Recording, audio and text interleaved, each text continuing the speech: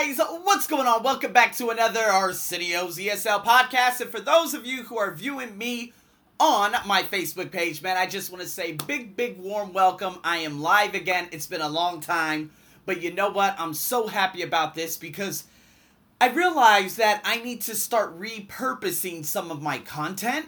And one of those is the IELTS part 1 that I did in regards to the topic age.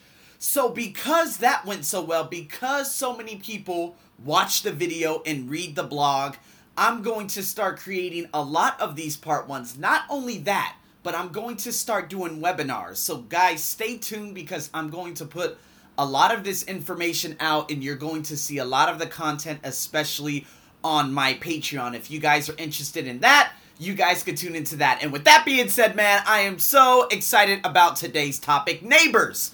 I think I've actually gone into this topic before. I dove into this topic before.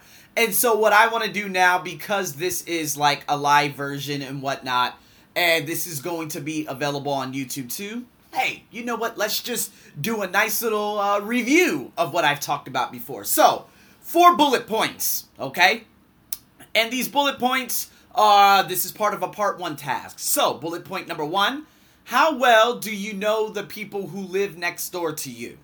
Now, before I just tell you all the questions, I'm going to break these questions down one by one. All right? So, what I mean by that is, instead of just giving you all, the 4 questions in bulk, how about let's just break it down individually as I go. So, how well do you know the people who live next door to you? This could be a little, this could be not too well, this could be etc., etc. But you're going to give an idea to the examiner, saying, you know what, I know this person just a little bit.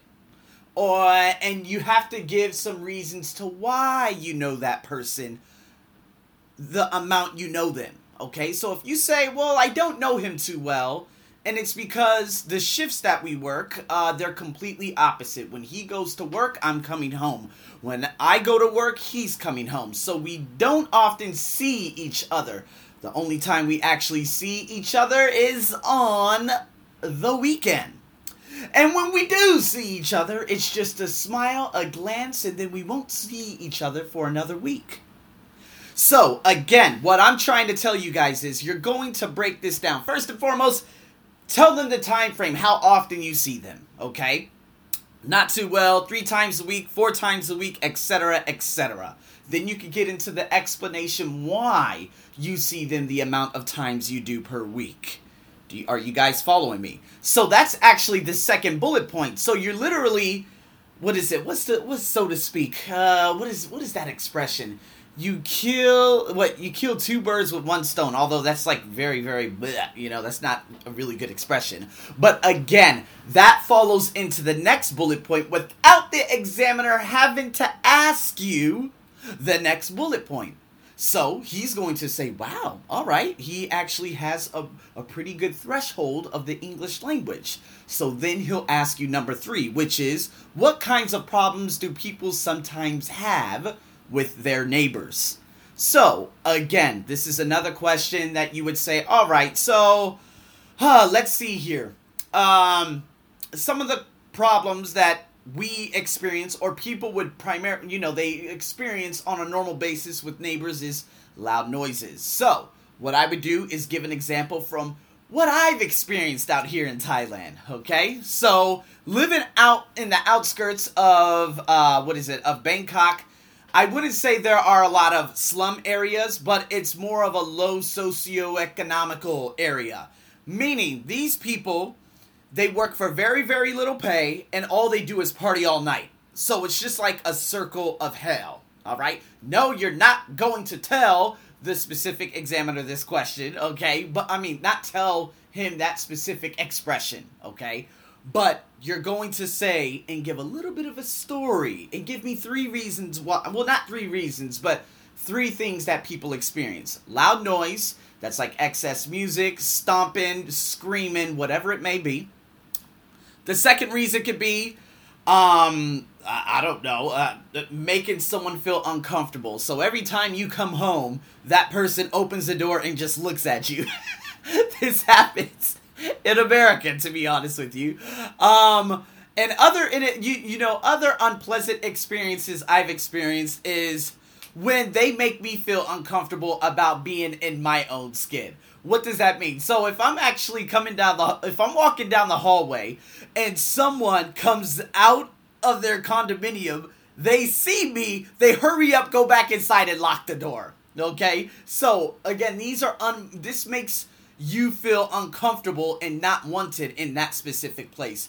These are things that I've experienced. Now, what you've experienced and what other people possibly have experienced are other great examples. Do you understand what I'm saying?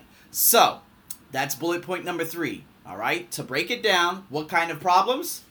Give 3 problems, short explanations of each. Okay?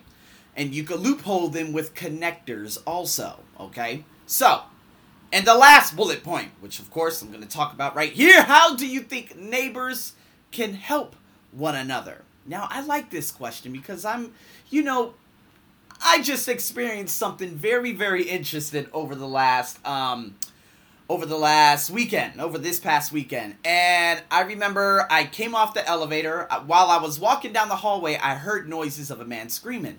I thought immediately, oh, it's a Thai guy trying to get into the apartment and hurt his girlfriend.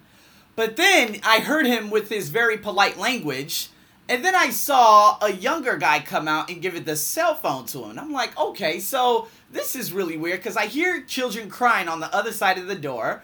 One guy is giving a cell phone to a guy, so maybe the woman doesn't want to open the door and she's threatening to do something to the children. Of course, this is what the mind always gives me. This is the amount. It's that survival mode that kicks in. However, that was not the case. This guy has an automatic key card on his door. That machine ended up not working, and the key was tucked away inside the apartment with the 2 kids, and they were screaming, trying to toggle with the door to pry it open. And another lady had come out, and there's like 5 of us together trying to get this door open. And again, it was a horrible experience hearing the cries on the other side, because I'm like, okay, they just need to calm down, but what if they do something crazy? What if this happens, that happens? So finally, 4 security guards, 5, no, about 6 as a matter of fact, 6 security guards, the mother, okay, as well as the husband, comes running to the door. They try kicking the door open again. Now you got the attention of the entire floor. The worst part about it was this foreigner looked out of the, popped his ugly head out of, we would say popped his ugly mug out of the door, and he looked outside, and he's like giving us this dirty look. It's like, dude, there are kids trapped in, you don't know what's going on. How about you just go 10 minutes, this will all be forgotten. So that's how you don't help people, is by giving them dirty looks. Typical. But Thai people, and as well as me, we came together in a collaborative effort. The security guard opened this thing that there was one of those extinguisher acts. So, of course, in some of these condominiums, there are the fire extinguisher, and then there's an axe just in case you need to, open something. And that axe, I did not know how sharp that axe was. So this guy just does a couple of swaps, and that thing opens. Not the door, but, of course, a little section of the door opens. So the guy puts his arm in, he's looking for his kids, and they're like, oh, Unai, speaking Thai, and luckily they open the door.